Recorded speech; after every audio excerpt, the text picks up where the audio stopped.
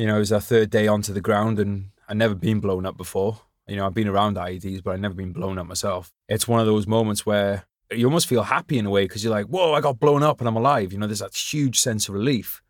But then you start shouting around because you can't see anything because there's fucking dust and stuff everywhere. You start shouting around and then you realise some of the lads aren't shouting back.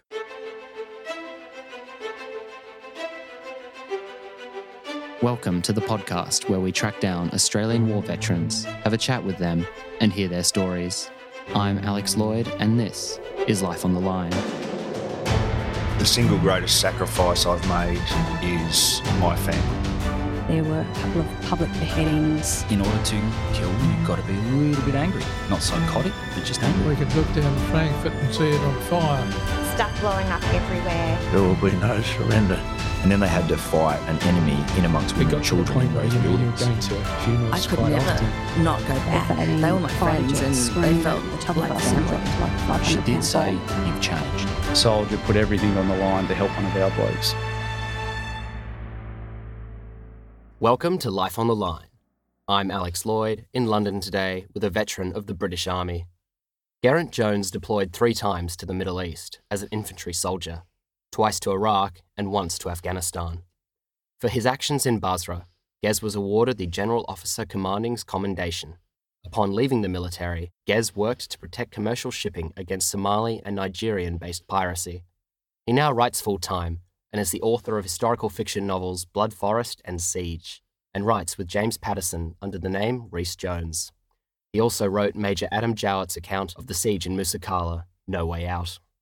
Gez has just released his memoir, Brothers in Arms, a recount of his time in Afghanistan, which will be the focus of our conversation today.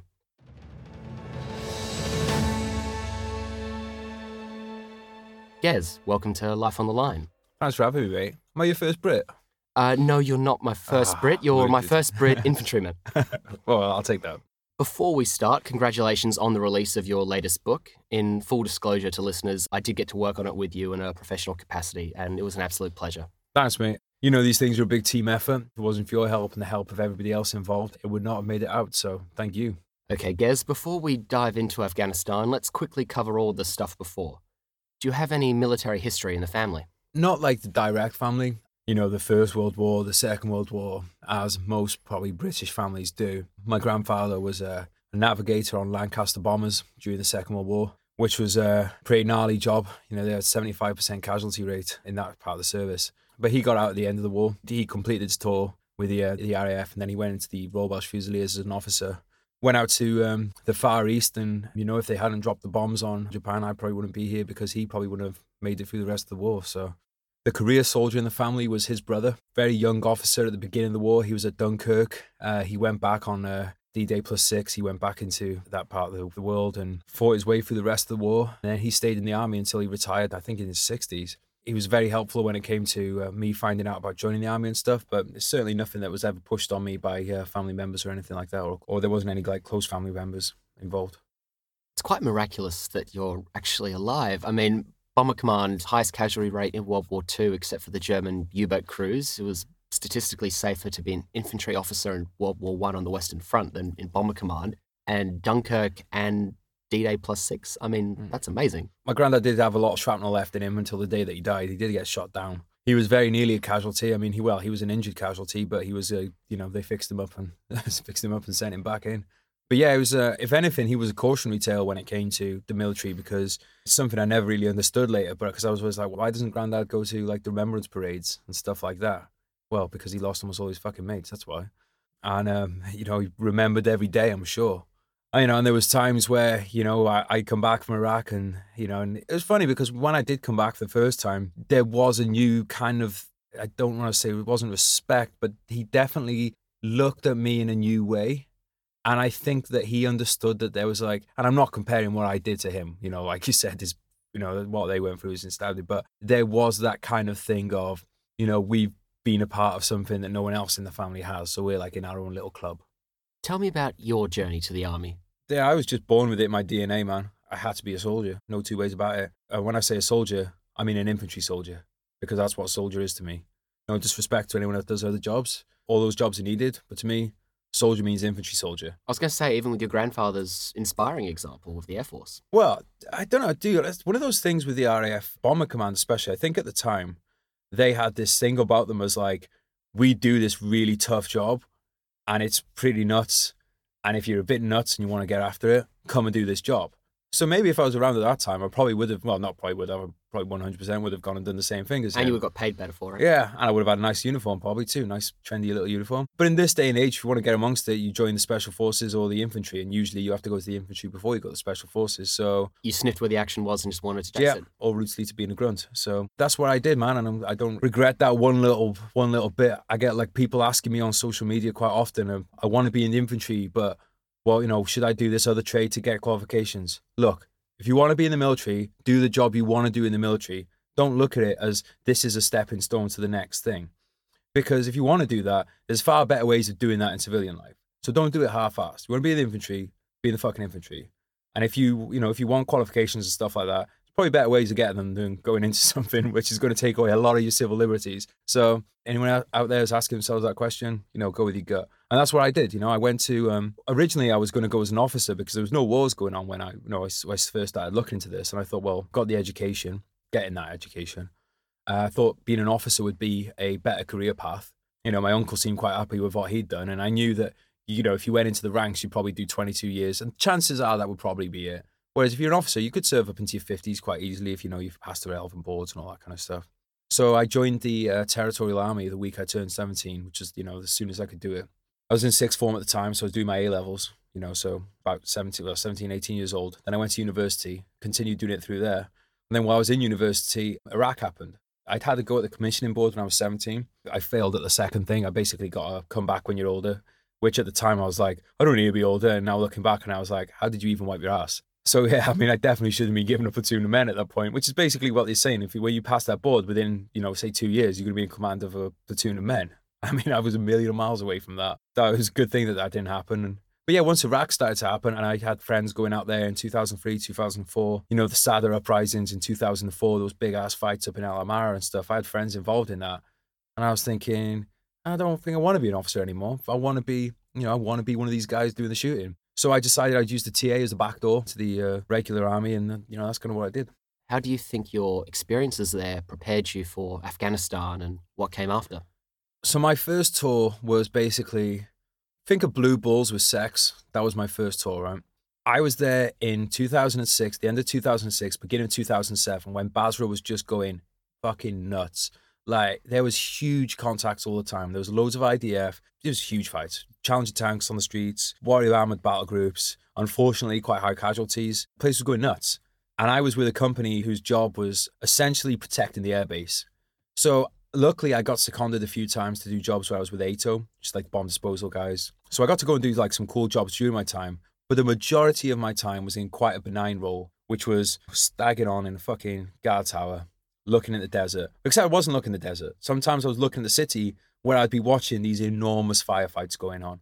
And honestly, it was worse than not being that. Like, this isn't something that most rational people would want to do, but it was killing me to not be involved in that. You've got the blue balls and there's an orgy next door you can't join in. Yeah, and honestly, I would say that out of all my tours, that tour was the hardest because I didn't get to do anything. And you'd be staggering on a gate sometimes and the battle group rolls back in and all the guys have got smoke all over, they got black faces all smoked out from the fights. They're smoking out the back of the vehicle. They're looking hard as nails. And I'm like, hey, welcome back to base. It was fucking horrible, dude. So I did what any rational person would do. I thought, right, which battalion got smashed most on that tour? I'll stay on with their replacement, which is what I did. They were so desperate for blokes at the time that getting that put in was pretty easy. So I did back-to-back tours in Iraq. So I had a reasonably easy learning curve on that first tour. And like I said, I did get to do some cool jobs out there. And I did get to learn a lot when I did those jobs. So I got to learn about the process of what ATO is doing when it comes out to a scene. So when I was on the later tour, when I was the cordon for one of those scenes, I was like, oh, I understand what the process of what's going on now. So that was quite helpful, but mostly it was frustrating. Second tour, everyone just assumed that I'd been with the battle group that they replaced. And I didn't tell them any differently because I didn't want to admit that I'd just been lifting a fucking gate up mostly for 6 months. So they were like, well, great, we'll put him in the lead warrior. And then I found myself as a team commander. Warrior's like an armored fighting vehicle. I didn't even know how to open the door to get in the back. Yeah, I took over that job. Yeah, I would characterize that tour as lots of IEDs, spending the first few months really trying to resupply Basra Palace, which was besieged. I think it was the most heavily attacked place in Iraq at that time. Constant rain of mortars and rockets on it. The city, every time we went into the city, there was things kicking off. My job was kind of to run out the back of the Warrior, look at dodgy things on the side of the road, see if it was an IED, and then jump in the back. So that's kind of like how my tour went. And then the second half of the tour got a lot quieter because the British government came to an understanding with the local militia where we basically left the city. I would say with our tails between our legs, because even though it wasn't our decision to go, we were under no illusions on the ground as to what was happening. We've been fucking fighting these guys for years. And in our minds, we were winning. Every time we had scrap, we felt like we were winning. And then we were told, no, pack the bags, you're pulling out the city. And then all these guys who you spent months and months capturing these bad guys, you now got to let them open the gate and let them walk out. And I mean, that was fucking soul destroying. Should have learned my lesson at that point, but I didn't. I went home, demobilized, went back to being like, you know, kind of like half military, half civilian. And then I was working in the gym a couple of months later and I saw footage of a warrior smashing through a wall in Afghanistan. I was like, yeah, fuck this, I want to go to Afghanistan. So started making the calls, and yeah, about a year and a half later, I was in Afghanistan. So when exactly is that, and with which regiment? So I went out in July 2009 with the Royal Welsh, 2nd Battalion, the Royal Welsh. I was supposed to go 6 months earlier, but the Army's the Army. And by the time I got my paperwork, it was halfway through their tour. And they were like, look, we'll just keep you in the battalion and send you out with the next lot. So yeah, I went out. That worked out quite well for me because it was the same company that I'd been with in Iraq. So I knew a lot of the guys, so I was quite happy with that. My original intention was that I was going to go out with the first one, do a tour with them, and then stay on with the second one, do back-to-backs again. But like, you know, I was happy enough to be going out. And yeah, things were going like kind of crazy out there when we went. Again, I mean, I've kind of had this knack of turning up at these places when they're at their worst. So Iraq was at its worst in 2007, was out there for that. And then summer of 2009 was the worst time out in Afghanistan. I turned up for that on time. And it's a funny one because it's like you never wish injury on anybody on your own side. But at the same time, I think a soldier was like an infantry soldier would be lying if they said that they didn't want to turn up when shit was kicking off its most, which obviously is when there's the most casualties. So, you know, it's a weird one because it's like you don't like admitting that you wanted to be there when shit was going bad. But I think that a lot of us were fucking excited. You know, a lot of us excited to go and get into that. Still shit ourselves too, but that's just how it is. We'll come back to your psyche as an infantier. Keeping in mind that many of our listeners are Australian and how young my country is, I want to emphasise that being a part of a regiment like the Royal Welsh can be quite meaningful considering all its history. Yeah, mate, absolutely. I mean, fucking hell, how old is Royal Welsh now? Over 300 years old. Fought a pretty much, you look back at any meaningful battle, you know. Rorke's Drift. From Rorke's Drift, you know, so if anyone's watched the movie Zulu, that's who you're watching. It's Royal Welsh. Well, the descendants of the Royal Welsh, because there was more regiments back then. But like, they, you know, those battle honours belong to the Royal Welsh. You know, the Somme, Waterloo, Gallipoli, all these names of basically fucking shit shows that the British Army has been involved in. You know, all the American, you know, the War of the Revolutionary War, pretty much every battle against Napoleon. Royal Welsh has been, you know, one of the battalions that made up the Royal Welsh has been involved in them all. So as a proud lineage, to say the least, you know, one of their original depots is in the hometown that I grew up in. So there's buildings there where when you're on that parade square, you are literally on the same parade square that guys were parade square on hundreds of years ago. The guys that went off to fight Napoleon still on that parade square. There's pictures from the First World War of battalions before they marched off to France on that parade square. You know, and when you're a young lad especially, that really has an impact on you, I think. I mean, when your fucking ancestors are the people who are in Rorke's Drift winning God knows how many VCs in a day, I can't even remember. My regiment has got a bit worn out. But it's fair to say that there's a bit of pressure on you to not be a bad soldier. Well, as you land in Afghanistan, the pressure's on to be the best kind of soldier you can be. What were your early impressions of the country? The day I flew to Afghanistan, I attended a friend's funeral in the morning. You know, he'd been killed with the Welsh Guards, and you know, and I went to his funeral in the morning and then flew into Afghanistan in the afternoon. So it's fair to say I was in the best mood. There was a lot of, you know, every time you go on tour, there's always that second thoughts of like, oh, is this a bit silly? But when you've just been to your mate's funeral, I would say I was pretty depressed, to be honest. You know, I was excited too. You know, I was excited. And when we got there and I started being amongst the blokes and stuff, you know, I started to kind of do that compartmentalization, you know. Started to try and forget about home. You know, you see like helicopters whizzing overhead and the GMLRS are firing the big ass missiles into support of Operation Panther's Claw, which was going on at the time. You know, that gives you a fucking war boner. You know, you love that stuff. But at the same time, you're seeing the helicopters coming in and landing at the hospital. And you know, every time the helicopter comes in, that's some lad that's life's probably never going to be the same again. So it was a weird one, dude. It was like a cliche roller coaster. It was like 1 minute it's like, I can't wait to go out and get this stuck in. The next minute you heard about who died that day and you're like, oh my God, I feel a bit sick. It's like waiting is the worst thing with everything, really. And we spent a couple of weeks in Bastion before we got on the ground. You spend most of your day-to-day waiting as well. Yeah. Once you get stuck into things, it's usually you're good to go. But that waiting, knowing every day, like in the evenings, we'd attend vigils for people that had been killed in the day or two before it. And it was a constant stream that July. It was just like, amputee, dead guy, amputee, dead guy. And like, these guys who were out on the ground, they were giving it all, and they were hammering the enemy, don't get me wrong. But like they were getting hammered in return. It was a slog for them. And again, there's that mix of emotions because part of you just wants to get out there with them. And then there's other moments where the reality of burning to death inside of a vehicle or something, you really kind of grasp what that means for like maybe it's a 10-second thing that it really sinks home to you that could happen to you and your mates. You're looking at one of your mates and you're thinking, I could be looking at him in a few days and his arms and his legs are gone. I'm a writer now. I write fiction. I have a good imagination. It's not what you want. You don't want a good imagination when you're going to war because you're just thinking of all the fucking horrible things that can go wrong. But you're also thinking, oh, I'll have a VC at the end of this tour, probably. I fucking defy any infantryman to say he's never thought about having a VC on his chest. It's just how we think, we're pretty good at thinking best case scenario, except, of course, a lot of the times those guys get those medals. There's nothing best case about it. Well, you just described there that you're going through your mind all these possible horrific scenarios and results, and in your own wording just then, you're not just worried about that for yourself, but also your mates. Your book is called Brothers in Arms, and some of the key brothers in arms for your Afghanistan tour are the Firm. Tell me more about the Firm.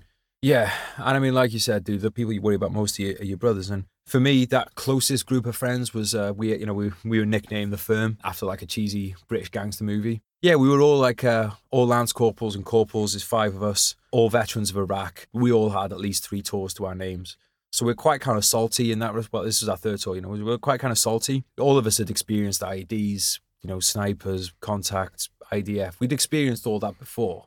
All the other guys, they'd lost close friends on our last tour of Iraq. It was only me that hadn't, because I was new to the battalion. So we knew that kind of stuff not only could happen, but did happen. That just makes you all the closer, I think. Whereas some of the younger lads, yeah, were they great mates? Of course they were. But I think for us, it was going in, we knew we had this weight that you had to carry. And we knew, there's almost that resistance at first when you're getting to know each other and getting to know a new group, because you're thinking like, I don't want to get too attached to like, because dude, when I get a fucking pet, I'm worried about getting too attached to it. And like, you know what's going to go ahead. And the more you find out about each other, the more you find out about people's family lives, their kids, people's hopes and dreams, the more you kind of exposing yourself to that kind of pain if something happens. But, these lads were great. They were fucking brilliant soldiers. They were professional. None of us had like what I'd say is a gung-ho attitude. We all wanted to get after the enemy. We were all good at what we did. We kind of just wanted to be left alone and to do our own thing. We didn't like the army interfering with us. It's like, if you want to tell us, this is the area we want you to be in, there's Taliban here, you decide how you deal with it. We would have gone out and got amongst it and everything, but we would have probably dealt with things in a very different way than what we were told. So we were a bit of a thorn in the side of the hierarchy sometimes because we were quite outspoken, which I don't have a problem with. I think you should be outspoken, especially if you're an NCO. And there's a difference between being outspoken just to be a gobshite and because you have more experience as a group than the hierarchy do. You have a duty to be outspoken as well, because it's not only your own lives that you're talking about here, but the lives of the junior soldiers under your command. If you think something's fucking stupid, you should say it is. In your book, you do just that. You're very honest in your writing, all the frustrations with some of the Army's rules, which we'll come back to that, to your psyche at the time. You've touched on it before, but you are really honest that you're there because you want to go to war. You want to satisfy, as you call it, that war boner. Yeah, the war boner is a powerful thing. Do not underestimate it. I wanted to go to war. I'd been to Iraq, but like I said, my job in Iraq was scurrying around looking for IDs. I wasn't the SEAL Team 6 idea that I had in my, I kicked in a few doors very badly, scared some local cats and all that kind of stuff. And, I've been shot at and all that kind of shit, but I just didn't feel like I had the war experience, and like seeing Afghanistan and the stuff that had been going on in the years before we got there. It was like compound clearing and stuff like that. And I was like, that's what I want to be doing. Fortunately, by the time we got there, it was more about, again, walking around looking for IEDs, which seems to be the job that the Army has always wanted to give me. I wanted to fight the enemy. I just think that it's something some people were born with. I wasn't someone that particularly went out and started fights or anything like that when I was at home. Definitely don't like getting punched in the face, boxing or any of that stuff. You know, my brother was into boxing and he'd try and get me to do it. And I'm like, I don't want to get punched in the face. He's like, you've been to Afghanistan and Iraq. I'm like, yeah, but the chances are I won't get shot. If I go boxing, I'm definitely getting punched in the face. And obviously, there is no black and whites in the world, right? So there are instances where people are forced to fight for the Taliban. You know, there's probably some people in the British Army who shouldn't be, who probably got lured into there at 16 for the wrong reasons. So there are those examples. But there's definitely people in the Taliban who just wanted to scrap. And there's definitely people in the British Army like me who just wanted to scrap. And I really like the idea about me turning up and him turning up and we try and kill each other. And it's big boy rules. And, you know, if you kill me, you kill me. And if I kill you, you kill you. Some people won't say this, but again, I'll be the first one to say it. I think if I'd have grown up in Afghanistan, I'd be fighting for the Taliban.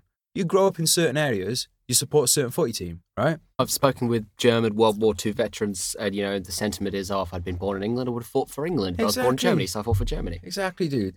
There's a lot of people who, say, British soldiers that went in the commandos in the Second World War. If they were German, they probably would have gone to one of the elite SS battalions because that was the best unit to be with. You know, people need to be more honest about stuff like that and stop turning their... It's like, look, you want to be a fucking soldier, just admit you want to be a soldier, and wherever you lived, you probably do it. Now, that's the difference between doing all the extracurricular stuff that they do and whipping people's feet for certain altercations and stuff like that. But when it comes down to man fighting on man, there's just a certain percentage of us that are born with that desire to want to do it. And it hasn't left me. I still want to go and do it, dude. You know, 100%. And I know most of the lads do. There's a reason that we spend fucking hours on Instagram watching combat footage and stuff like that.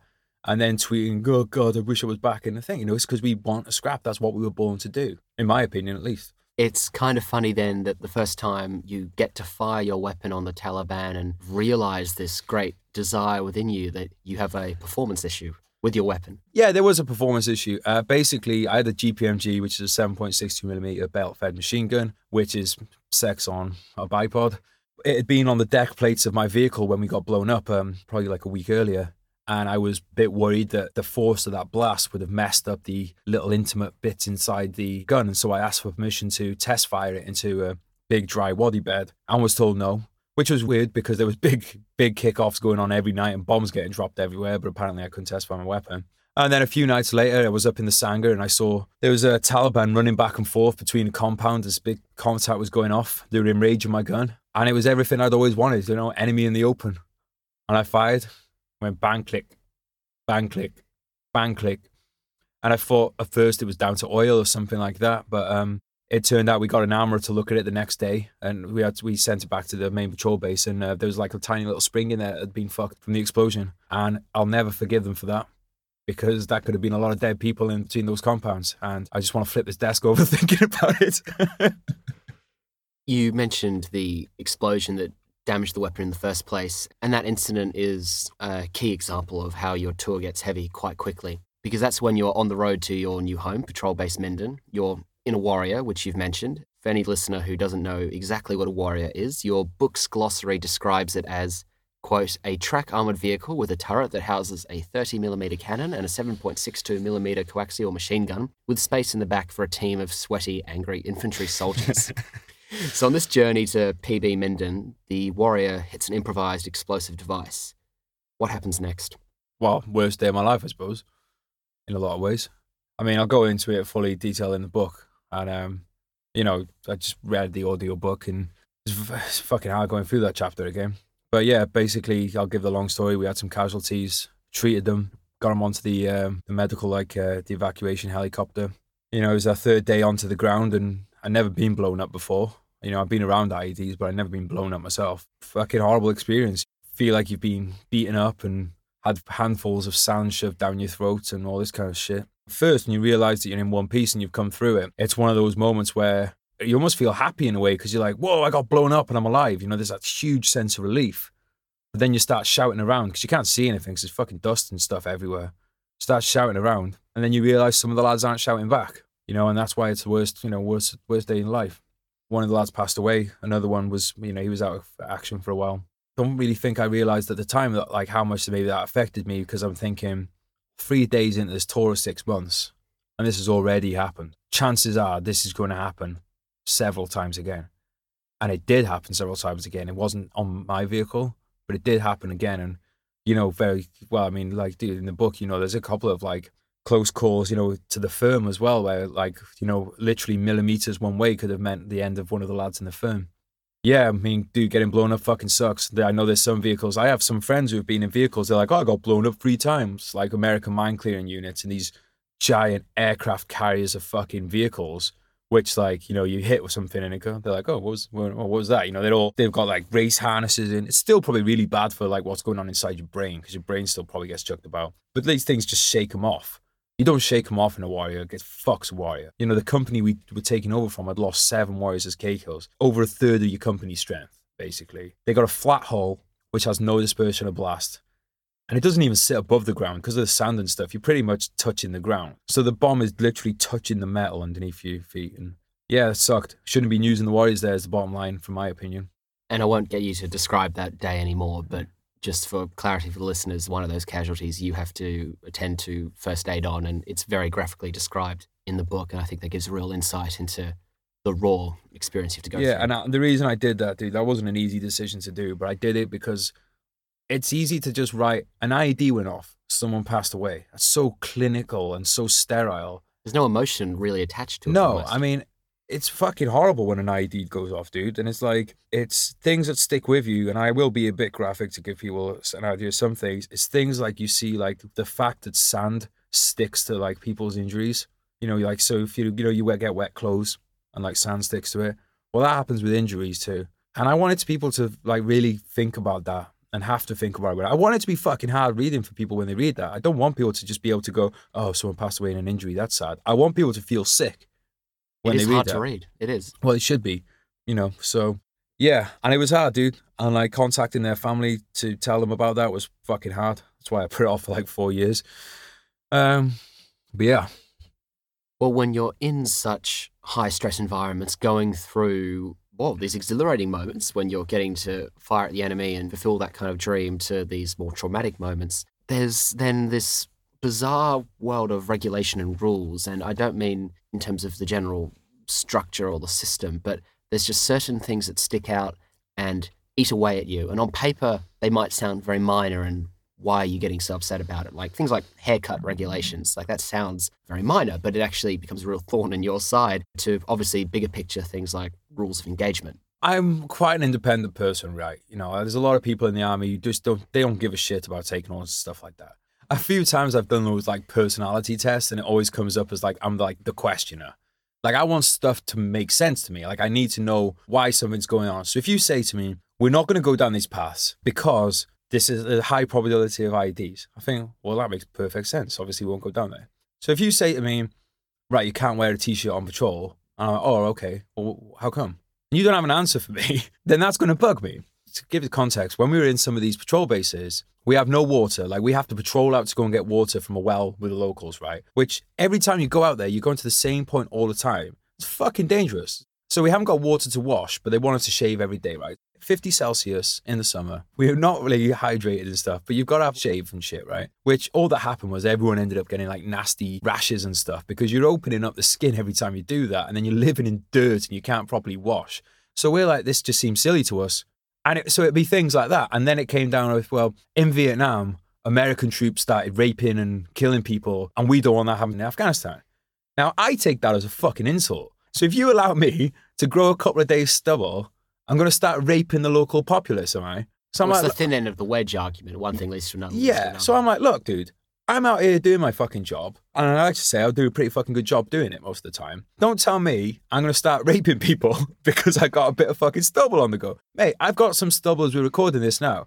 I have not committed any acts of that kind ever, right? So the idea that all of a sudden now, because I've got long hair and stubble, and I'm wearing a t-shirt, it's insulting. But the way I see it, right, you're asking a lot from your troops. So when you treat them, the whole Wellington quote of the infantry stuff, the scum of the earth. Well, when I kind of feel that we're held in contempt like that, I'm like, look, mate, you're the one that's not doing your job getting us helicopters, and you're the one that's not doing the job putting the patrol base in the right place. We're doing our fucking job, so maybe you should wind your neck in and you should think more about how your fucking hair looks. And the reason why, and I explain this in the book, is I think on reflection, a lot of it came down to the fact that you were denied so many freedoms when you're in Afghanistan. eat what you're given to eat. You wash when you can, when you don't really get the options to be like, oh, I'm going to have a nice long shower now. All those kind of things. You walk literally on the square meter that you've been shown is clear that you can walk on. You don't get to just go like, in Iraq when we were on the air base, you could go for a run around the air base and stuff. You could feel like you had some freedoms.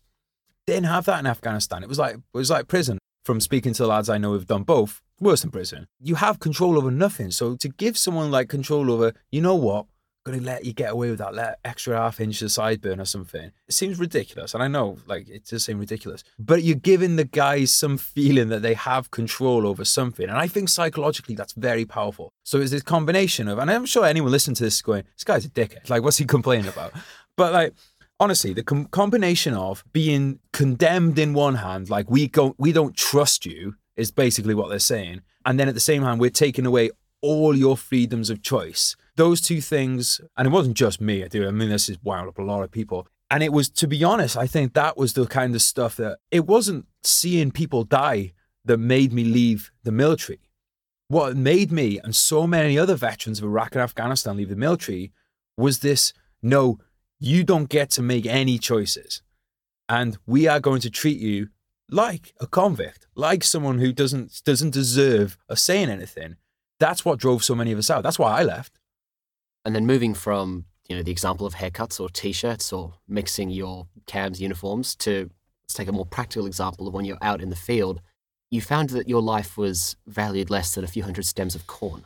Hearts and minds. If you're fighting a counterinsurgency, I find it hard to even call Afghanistan a counterinsurgency when you're literally dealing with like sometimes battalion-sized units and shit. So hearts and minds, yeah. You got to get the local population on side. So the earlier tours where they were just dropping bombs on like almost every contact, it was a good idea to stop doing that. Even though I would say the horse had bolted by the time you'd blown everyone's house up the first time. Their thinking was, if we don't do it the second time, maybe they'll stay on side. And you know what? In a country like Afghanistan, which is constantly known war, that might actually work because they kind of accept the war is war and they will, that stuff will happen. People might be surprised that just because a civilian does get killed by, say, British forces, doesn't mean that family will turn into Taliban supporters, because the Taliban are probably the worst to them in a lot of ways, and they just understand war and they understand that shit happens in war. Don't think British public get that. Can't speak for the Aussie public, but I definitely don't think British public do. They don't understand that shit will happen. It came to the cornfields. It was basically, they didn't want us making our own routes through the cornfields because they didn't want to piss the locals off. Because you would want to do the cornfield route because that's going to not have IEDs in it. Exactly. So there's very few routes that we could use, right?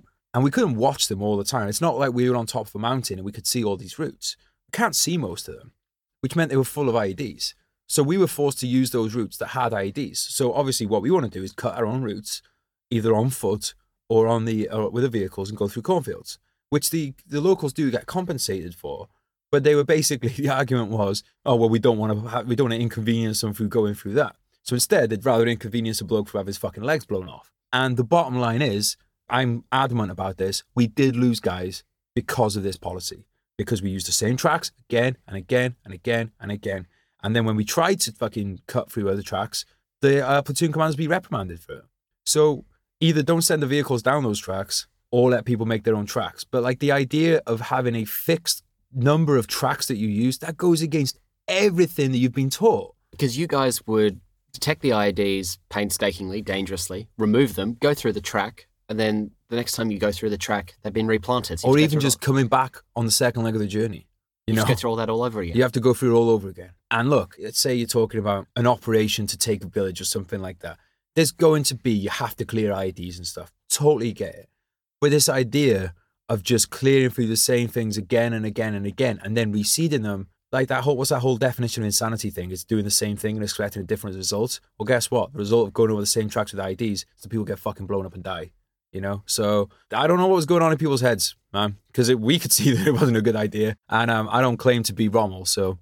It's not just, though, you and your brothers in arms being affected by all this. In the book, you wrote about the Afghan children waiting outside your base for chocolate biscuits 1 minute and removing dead Taliban from the battlefield the next. Yeah, they had a pretty shitty lot in life. Like these kids spend most of their day standing by our shit pit, where we burnt our shit, throw our rubbish into. Smells delightful, I'm sure. I mean, the whole country smells delightful, to be fair, mate. So, we were pretty humping most of the time. So, it wasn't really worse than anything else. But yeah, these kids are there. We come out and we'd give them a lot of our ration packs, and we'd give them, honestly, most of what people sent out to us was probably given to the kids, like welfare parcels, probably just like handed straight over to the kids.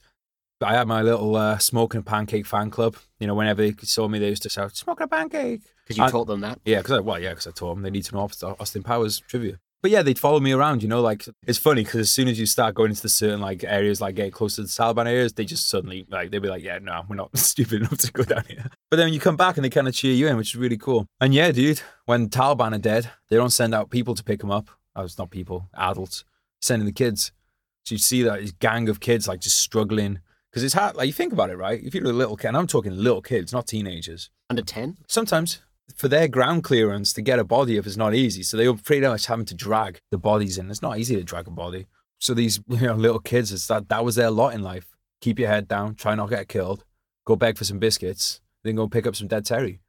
Well, Gaz, tell me about one of your favourite contacts where you got to fulfil the war boner dream and engage Terry Taliban to your most great delight. Yeah, it was a fun day. Like, if the IED day was the day that was like one of the worst in my life, then this was probably one of the best in my life. The short story is that we patrolled towards a pretty steep-sided wadi, and the other side of this wadi was like all Taliban territory, like nobody patrolled down this way without getting contacted. It just didn't happen. But somehow we patrolled right to the front line without getting any contact at all. We weren't really sure what to do because we thought there's no way on earth this is going to happen. So we started patrolling back across this open field, and we were snaking along. We knew that one side of this wadi was, think of like a soccer field, right? The top end of it was friendly. One side of it is empty desert, nothing really there. The bottom end of it is enemy, and then one of the long sides of it is enemy. So you're walking down into like this L shape of enemy. We got down there and we turned back north, and we were kind of disappointed, thinking like, oh, well, because we all got geared up for a fight. We're like, all right, awesome, we're going south, there's going to be a scrap. And then the next thing you know is like Jake Pink Mist, he described it later as being in a stadium with thousands of people clapping. That's kind of what it sounded like at first. And then after a couple of seconds of kind of standing there like a rabbit in headlights, like, well, not even a couple of seconds, probably for like 0.3 of a second, it's like, oh shit, they're shooting at us. That's not clapping. It's not clapping. No. And it's weird because it's like, we've been shot at early in the tour and I've been blown up and stuff, but that volume of fire, was really weird to be in there because it was like all that kind of sounds and stuff, and you're seeing a bit of dirt kick up, and there was a lot of it. It was one of those moments I'm like, I don't like to sound like braggadocious and shit about some of this stuff, but you got to do something that's hard or something like that, and you have to look back at something in your life and go like, look, dude, you did this, you can do this. And like that moment for me was as soon as it happened, it started happening, I started running towards it so that I could get to the front because I had the machine gun. Now that I'm getting a bit older and stuff, I'm allowing myself to kind of be proud of that, because it's like you should take strength from moments where you've done something. I'm not saying it's doing anything special, but it's like, look, you did what you're supposed to do. Like a reasonable person would probably just hit the deck at that point. You didn't. And like, I think all soldiers need to do that because we're too hard on ourselves. Instead of being like, oh, I did this at this time, it's like, oh, well, there was that one contact where I didn't kill 50 of the enemy with my bayonet. That's kind of how we think. Yeah, but this day, dude, I ran up to the front with the machine gun, got down on my belt buckle, and just started putting the rounds down. The idea that you could see the individual firers, that was not this kind of contact. This wasn't like American Sniper where they're standing in the middle of the road.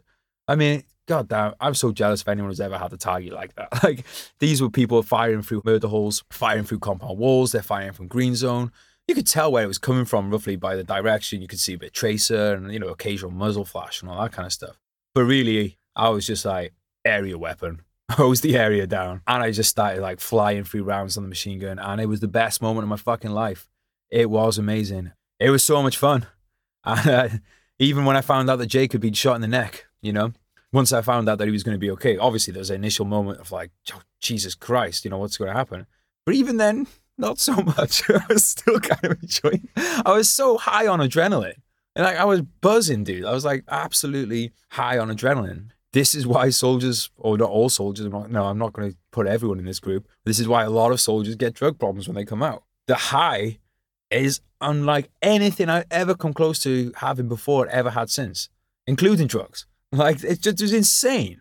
It was that moment, and a lot of this stuff is thought with hindsight, But it's that moment that I always wanted. I always wanted to play into that moment. Always wanted to have that experience of having rounds flying back and forth, and there's guns going off, and there's mortars going off, and the warriors turn up and they start firing. It's just noise everywhere. It's just like, this is one of the things I don't think people get about combat. It's how fucking noisy it is. It's noise, and you're shouting. When you shout, it picks up your adrenaline more as well. You're shouting at each other, and there's rounds going in. I just do the total fuck fest for your senses. You just have no idea what is. Oh, well, you do have an idea what's going on, but you're just flooded with all this like kind of sensory overload.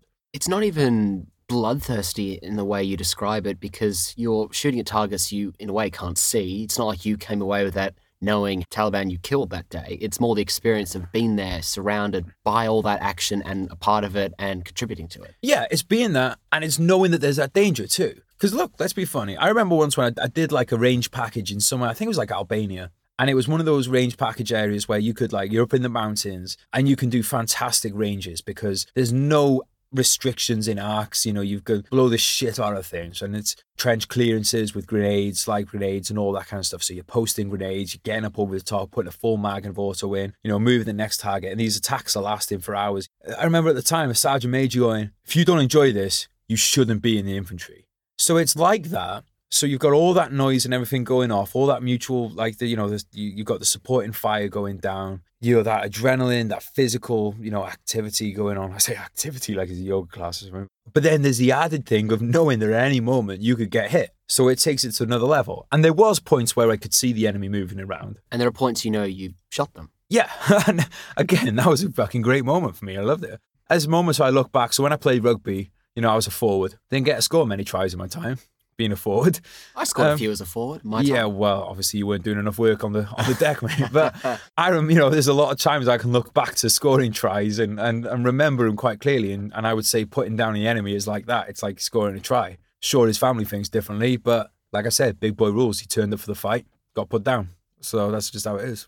You have encounters with IEDs, you get shot at by the Taliban. As you've alluded to, one of your mates, Jake, is even shot through the neck, and millimetres either way could have been death or paralysis. But you and your friends are ultimately hit harder by psychological wounds rather than physical ones for the most part.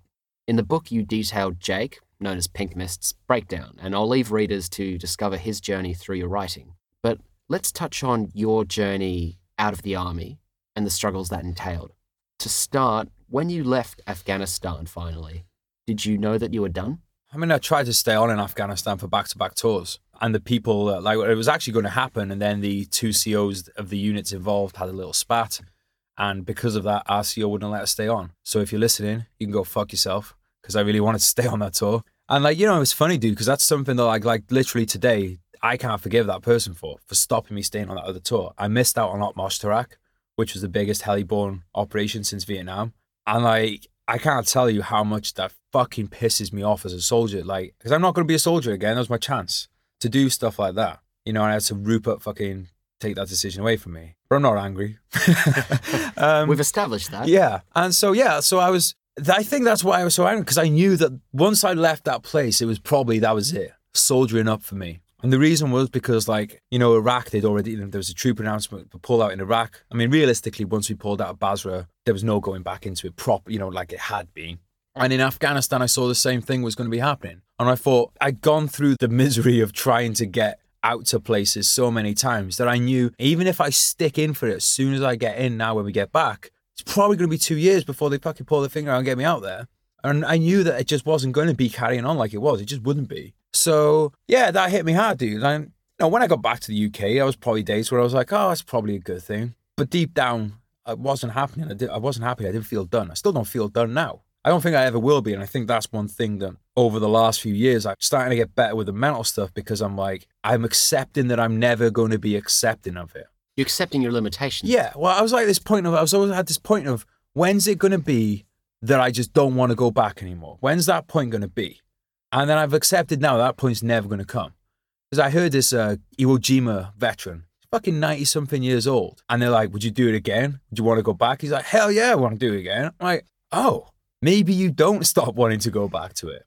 Those early days, man, it was weird. It's like breaking up with your girlfriend. But finding a new girlfriend's a lot easier than finding another tour to go on. You cover your emotional journey leaving the army and all the struggles that entails with great depth, honesty, and nuance in the book. So I won't try to unfairly summarize it for fear of not doing it justice. Obviously, I'm encouraging listeners to go get a copy or listen to a copy and check it out. But obviously, we will talk a bit about your journey post-military today.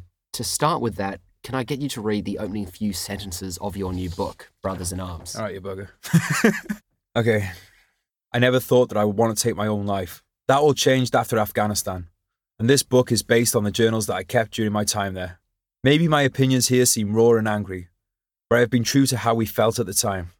Almost a decade has passed since our tour, and I have softened with hindsight. But this book is about our experiences on the ground, and so it would be wrong of me to moderate our behaviour and attitudes for the sake of people's feelings now that I am safe from harm and free of bullshit. Good to be back in the audiobook booth with you. So, Gez, your internal battle, your struggle with drug addiction, your contemplation of suicide, what ultimately brought you out of that dark place? I mean, there's several reasons, dude. One of which is rediscovering purpose. I would say, like the mission, having a mission in life, having something that it's like, you're not floating along just like, what is the fucking point in this? Because, what really I struggled with is going from, I am a soldier and I soldier, to, I have no idea what I am. I am someone that wants to soldier, who isn't soldiering. And when I started struggling, I say I'm probably 30 years old. I mean, I did my best to shorten my life, but realistically, I had a potentially long one ahead of me. And it's like, what the fuck am I going to do for the rest of that? You defined your sense of self as a soldier and you lost that tribe, you lost that purpose. Exactly. Like, that's totally it. And it's one of those things I'd gone into with no idea that would happen. I just kind of assumed that I'd come out and just figure things out. And you know what? Turns out being a personal trainer in the gym isn't as fulfilling as being a soldier. Who would have thought? And it was really hard. And like I said, there's a loss of, that loss of excitement, that loss of adrenaline when you're looking for something to replace adrenaline and highs. And when you don't know what to do with your life, it seems quite an obvious answer that you start doing a lot of drugs. So that's what I did. And at what point when you're deep in addiction and emotional pain, is there a turning point? Is there a switch that starts heading you in a new direction? Oh, yeah. Sorry. I mean, when I think about this stuff, I can't lose sight of the question because I start just thinking like, what are you doing, you dickhead? So, right, the point is, I'd like to say there was a point where I was sitting down and I had a vision come to me and I was like, oh, I need to change my way. Actually, I just ran out of money to buy drugs. I ran out of money. I spent all my money that I'd saved up. I spent all the money that I earned, and I managed to get into a lot of debt too. Debt to family, debt to friends, debt to the banks, although I'm not really bothered about them. That's one thing. I always felt really guilty about family and stuff, but the banks is kind of like, yeah, well, you look fuck off, you get enough out of me as it is. But then, yeah, there was an unfortunate event where one of the guys that had been with us in Iraq and Afghanistan took his own life, and that just happened to coincide when I ran out of money. And if I wanted two things to really slap me in the face and make me look into what I was doing with my life, then they were it. I realized then that I was like, you know what, dude, if you don't get help, you are going to be dead. And I didn't want to be dead. I mean, I sometimes did, but deep down, I didn't want to be dead. Superficially, I wanted to be. I wanted to be like, this is miserable. I don't want to be a part of this. I feel like a burden. I'm a piece of shit, which I was a fucking piece of shit. Might be some reasons behind it, which are understandable, but I was still a fucking piece of shit. Your suicide would have been a burden in itself. Exactly. And I was like not stupid enough to realize that because I'm thinking, right, I'm a fucking burden. People would be better off rid of me. And if there was a switch I could have flicked and just gone, like a kind of like a Men in Black pen thing where people just forget about me, then I would have fucking done that. I 100% would have. And I think that this is something a lot of soldiers do with suicide is that they feel like they're taking one for the team. I'm sure there are some out there because they do it because they can't stop seeing certain things and things like that, and it's just painful to them. But I'm 100% convinced that a lot of people do it because they're like, hey, you know what? I'm a soldier. What does a soldier do? He fucking sacrifices himself. I'm a burden. Everyone will be better off without me. And that's not everyone will be better off without me, cry for help. It's like they genuinely think that. I thought that. People will be better off without me. And on paper, they would be. They would have been better off without me. They would have more money. They would have had this fucking drunk, drugged up asshole fucking arguing with everyone and smashing the fucking furniture. But obviously, emotionally, I think a mum would prefer getting a fucking smashed piece of furniture every day than having a dead son. Well, we both know people who have made that decision and seen the aftermath it has on the families. And it's rough, and you're right. And obviously, I'm really glad you recognise that and are still with us today. Yeah, thanks, man. Me too. Would you say you're stronger for going through this pain? Oh, fuck yeah. 100%, dude. I'm still bit of a weasel in a lot of ways, but I've had great parents, so I had a soft upbringing. I'm still soft now in a lot of ways, but like I can be hard when I need to be, because this seems like I'm contradicting myself, and I am. But at the time when I was feeling bad for myself, I couldn't see how much worse things could be. And I didn't realize really that I had this new superpower that I could actually tap into. I didn't see that then. I just saw the negatives. Now I'm like, well, dude, look, I'm putting out a book right now about this stuff. Like I've got there's a book come out of it, which is a positive. But the biggest positive is I can speak with authority when I'm talking to other people who are going through it. Not just this, but other things. And I've had some really good moments in the last couple of years where I've had lads who, not even military lads, but lads that know me from the gym or whatever, who have been like, you might have a chat. Because I've made this stuff public on my Facebook. Like some of the stuff I wrote on my Facebook, I wrote while I was heavily under the influence of drugs and literally wanting to blow my brains out. And I wrote stuff like, and I've left it up there. I've never gone back to look at this stuff, but I left it up there. You're publishing a book now. Why does it matter? Yeah, horse bolted on that one, innit? So I've had people come up to me when they're having mental health issues, asking me, I mean, I still have bad days? Of course I do. Everyone does. But generally, I've got my shit together now. And not just got my shit together. I when I kind of compare myself to other people's lives, which you really shouldn't. You know, you should only compare your life to your own life. But I kind of feel like I'm very privileged to be in a position where people come to me for advice. Now, some of my advice isn't for everybody because we're all different. But there's definitely some things that I think that I can say with authority will help people's mental health. So yeah, am I stronger from it? Definitely. But I also feel like that whole thing with purpose and mission, I've actually had a mission out the back of it as well, which is to not spread the gospel in a preachy way, because I definitely think that when it comes to mental health, people coming to you is a lot more powerful than you going, all right, mate, oh yeah, you got that problem, have you? Don't worry, mate, I've been through that, I'll tell you. That just doesn't resonate with people. I think people need to come to it in their own time. Unfortunately, not everyone will. Dude, there's like suffering in life. Some people will, unfortunately, never come round to the point where they want to seek help. But I'm telling you this, if people don't want it, it ain't going to work. People need to want it to work. And when they do, I'm glad that I can be there to help. Well, you wanted it. You sought help, not only from friends and family, but professional help. You went through this growth and you're still learning. You're still on a journey, but you are a fantastic example, I think, of what's called post-traumatic growth. Yeah, I like that saying. And here's the thing as well, dude. Like, yeah, veterans, have we been through some shit? Yeah, sure. But so's everyone. So post-traumatic growth could be somebody that has cancer and gets through it. You don't have to be a veteran of the military or an emergency responder. It applies to any aspect. Exactly. And I think that vets can be guilty sometimes of trying to make, because look, especially when you're in the infantry, you feel like you're better than everyone else and stuff like that. So the whole trauma thing, and it's not like veterans' fault a lot of the time. It's because society is like, oh, poor you in a lot of ways, and media is. Well, yeah, we kind of forget. Like, so I know I've had people come and talk to me about things. You know, out of respect to them, I'm not going to say what those things are, but let me tell you, because they'd say, I know it's nothing compared to what you've been through, and they'd tell me, and I'd be like, this is 1,000,000 times worse than anything I've been through. I'm like, yeah, dude, everyone has this shit. You might know about it now. While you're listening, you might be thinking, I haven't had any shit. Unfortunately, life will get you at some point. You will go through some shit. Hopefully, it'll be later rather than sooner because, well, you know, actually, I don't know if I'm going to, no, I'm not going to stick with that. Because one thing I do think is that going through shit when you're in your 20s or whatever in the military, you've gone through it then. And hopefully you've learned the lessons and you've got those lessons for the rest of your life. And it's like a superpower. Let's be honest. How many people realize that they're going to fucking die one day? Not many. Most people apparently don't realize that until they start getting the 50s and the parents start dropping off, right? If you've lost friends in your 20s, you've been taught that lesson very young. And that lesson is a gift. Well, it's a fucking horrible gift, but it is a gift later on because it's like, if you use that lesson properly, that means you should live a full life. And a full life can mean different things to different people.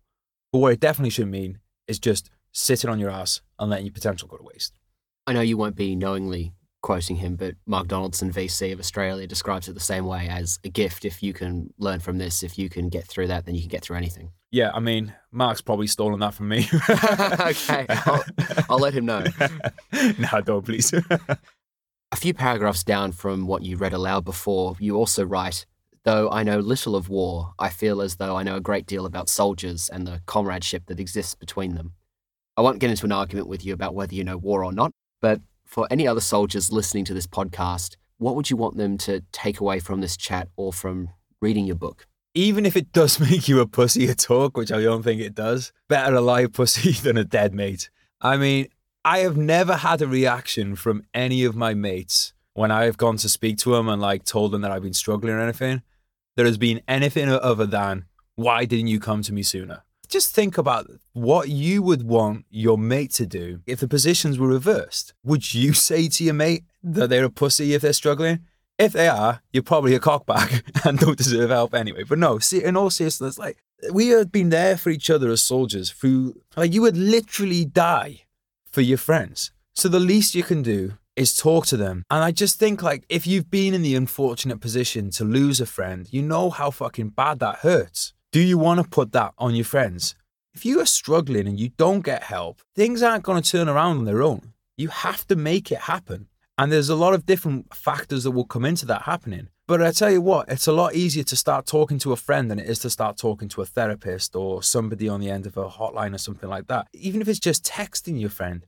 We got to get past this thing of, we're soldiers, we don't talk, we bottle it up. That's not the world anymore. Like, and who wants to live in that world where you, okay, oh yeah, I got to the end of my life and nobody knew that I was miserable. Well, one, they will know you're miserable because you will have been a horrible bastard to everyone else. You can't hide this stuff. If stuff's bothering you, it's going to come up. You might be angry to your wife. You might be violent towards your kids. You know, do you want that? Or do you want to be the best version of yourself? Live your best life, as the Insta host would say. If you want to get the best out of life, you have to do some stuff that are hard. And I say this in the book. If you wanted life to be easy, you wouldn't have become a soldier. There was a lot of easier routes that you could have taken, but you chose to become a soldier. You chose to become a soldier, and you took the good from that and you took the bad from it. And some of the stuff, the fallout, it might be hard for the rest of your days to deal with. But like anything in life, you've got to take the rough with the smooth, and you've just got to talk to people. You've got to talk to your mates, and you've got to be a team. Just because you left the military doesn't mean you left the team. Still a fucking team. Was it the uniform that made you want to die for your mates? Or was it the fact that they were your mates? And that doesn't change when you leave, you know? Well, Gez, I find the honesty in your writing inspiring. Was it a cathartic process? Dude, I mean, it's all cathartic. Like, even having this chat now is kind of cathartic. Reading the audio book has been cathartic. You know, every time if I do a post on social media about it, it's cathartic. And I think this is the thing, is the acknowledgement that you don't just write a book, close the back and go, well, that's good. All sorted now. It's knowing it's an ongoing process. Talking to a therapist can help, talking to a mate can help, talking to your cat can help, writing a book can help. It's about getting stuff out, because this stuff will just sit inside you and it gets dark and it grows and it, you know, it spreads into other parts of your life. You have to have a mode to get stuff out. And, you know, writing has definitely helped me. And not just in this non-fiction stuff, but in the fiction that I write. They've got different names and maybe in different periods of time. There's elements of characters in there, or there's things that I've been through, but I'm writing in a different way. You know, it all gets put out on the page. And yeah, I mean, it's definitely been a helpful process for me, for sure. And besides your writing, Gez, I should also plug another one of your creative endeavours. You started the Veteran State of Mind podcast. I did. Or Ranty State of Mind. Yes, you don't podcast, you pod rant. I pod rant.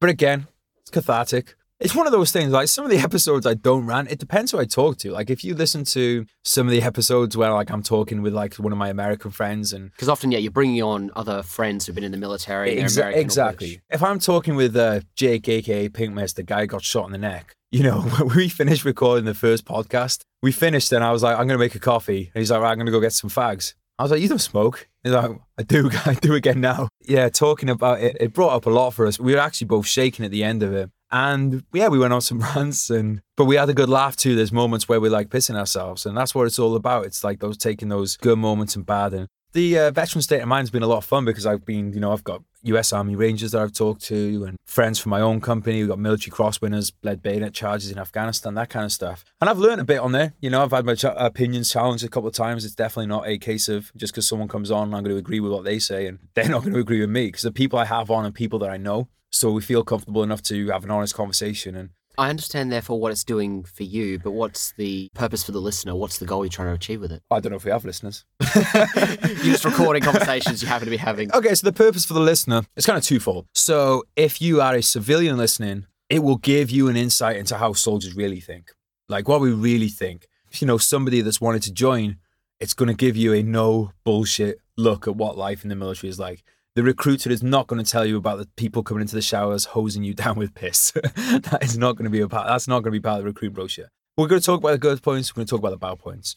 People who have known about wars in Afghanistan and Iraq, they're going to probably hear an angle of it that they've not heard before. And I think it's important that we have people on, just like you do, from different walks of life, different branches, all this kind of stuff, so that people get because it's not one experience, it's myriad experiences. And then for veterans listening, I want them to feel like they're sitting down in the guard room or, sitting around the patrol base and it's the blokes talking, ranting, laughing. It's fucking awesome for me when I get a message from someone who served who says like, I love listening to it because I feel like I'm just back with the blokes. And that is the main effort. Like all the other stuff is great. If civilians get off on it and all that stuff, brilliant. But I know that veterans are listening to it and they're feeling connected to being back with the boys or the girls. And that is, to me, is like, that is the most important thing. And that's something that really makes me fucking happy. Gez, where can people find you and your podcast online? You can find me in the social media world at GRJ Books. So Golf Romeo Juliet Books, one word. Mostly active on Instagram. If you search on Facebook for Geraint Jones, come up with me on there. Or if you search for at GRJ Books, I'll come up on there too. Twitter at GRJ Books, but I don't use it much. At Veteran State of Mind for the podcast stuff, or vsonpodcast.com. And that's got all the links for the social media, the subscribing buttons and all stuff like that. We've reflected on the past, Gez, and we've promoted what you're doing in the present. What does the future hold for you?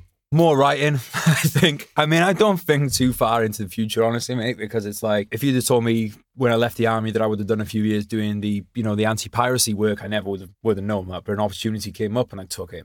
Same with a lot of the writing stuff. I like to be flexible. It's one of the things I love about writing. Like if an amazing opportunity came up in a year's time, I might put the writing on the shelf for a year, But I love the writing. I'm enjoying it. I've got a good steady stream of books coming out into the next few years. I have a film that I co-wrote with the Green Beret in pre-production. We're hoping to shoot that this year. We've got some, I'm not going to just announce it right now because I don't want to jinx it, but we've got some names attached to that people would know, household names. That would be really awesome because the movie has a great message. It kind of covers a lot of the stuff we talk about here. I want to challenge like a lot of the veteran cliches you get out of there. Even though I'm a veteran cliche in a lot of ways, angry guy who rants and stuff and abuses substances. There's a lot of fun shit going on, dude. I've taken a lot of time as well to every day I'm trying to get out there and definitely not trying to work myself into the ground. I'm trying to look after myself mentally, physically, hit the gym, get out in the countryside, enjoy the fresh air. And by doing that stuff, I've become a lot happier, mentally. And I'm trying to travel as much as I can. Because like I said, I'm going to be a fucking long time dead. So I want to travel. I want to meet people. I want to make some more mistakes because they make for good writing. And that's how you learn. And just trying to live an interesting life, which is worth living and worthy of the sacrifice of, the guys that gave their lives so that people like me can do what I do. Well, everyone, listen to Gez's podcast and buy all his books. He's a best-selling author on the Sunday Times and New York Times bestseller lists. But especially buy Brothers in Arms, whether it's a gift or just for yourself. It's darkly funny and shockingly honest, an unforgettable account of the brutal reality of war, every boring, scary, exciting moment, and the bonds of friendship that can never be destroyed. Brothers in Arms is out now in print, ebook, and audiobook formats. Geraint Jones, thank you for your service and for this conversation. Well, thank you, mate. It's been a pleasure, and thank you for listening.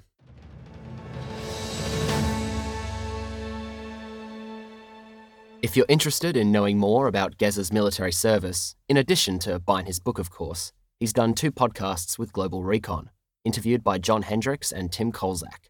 Episode 104 covers Gez's time in Iraq, and episode 113 his time in Afghanistan.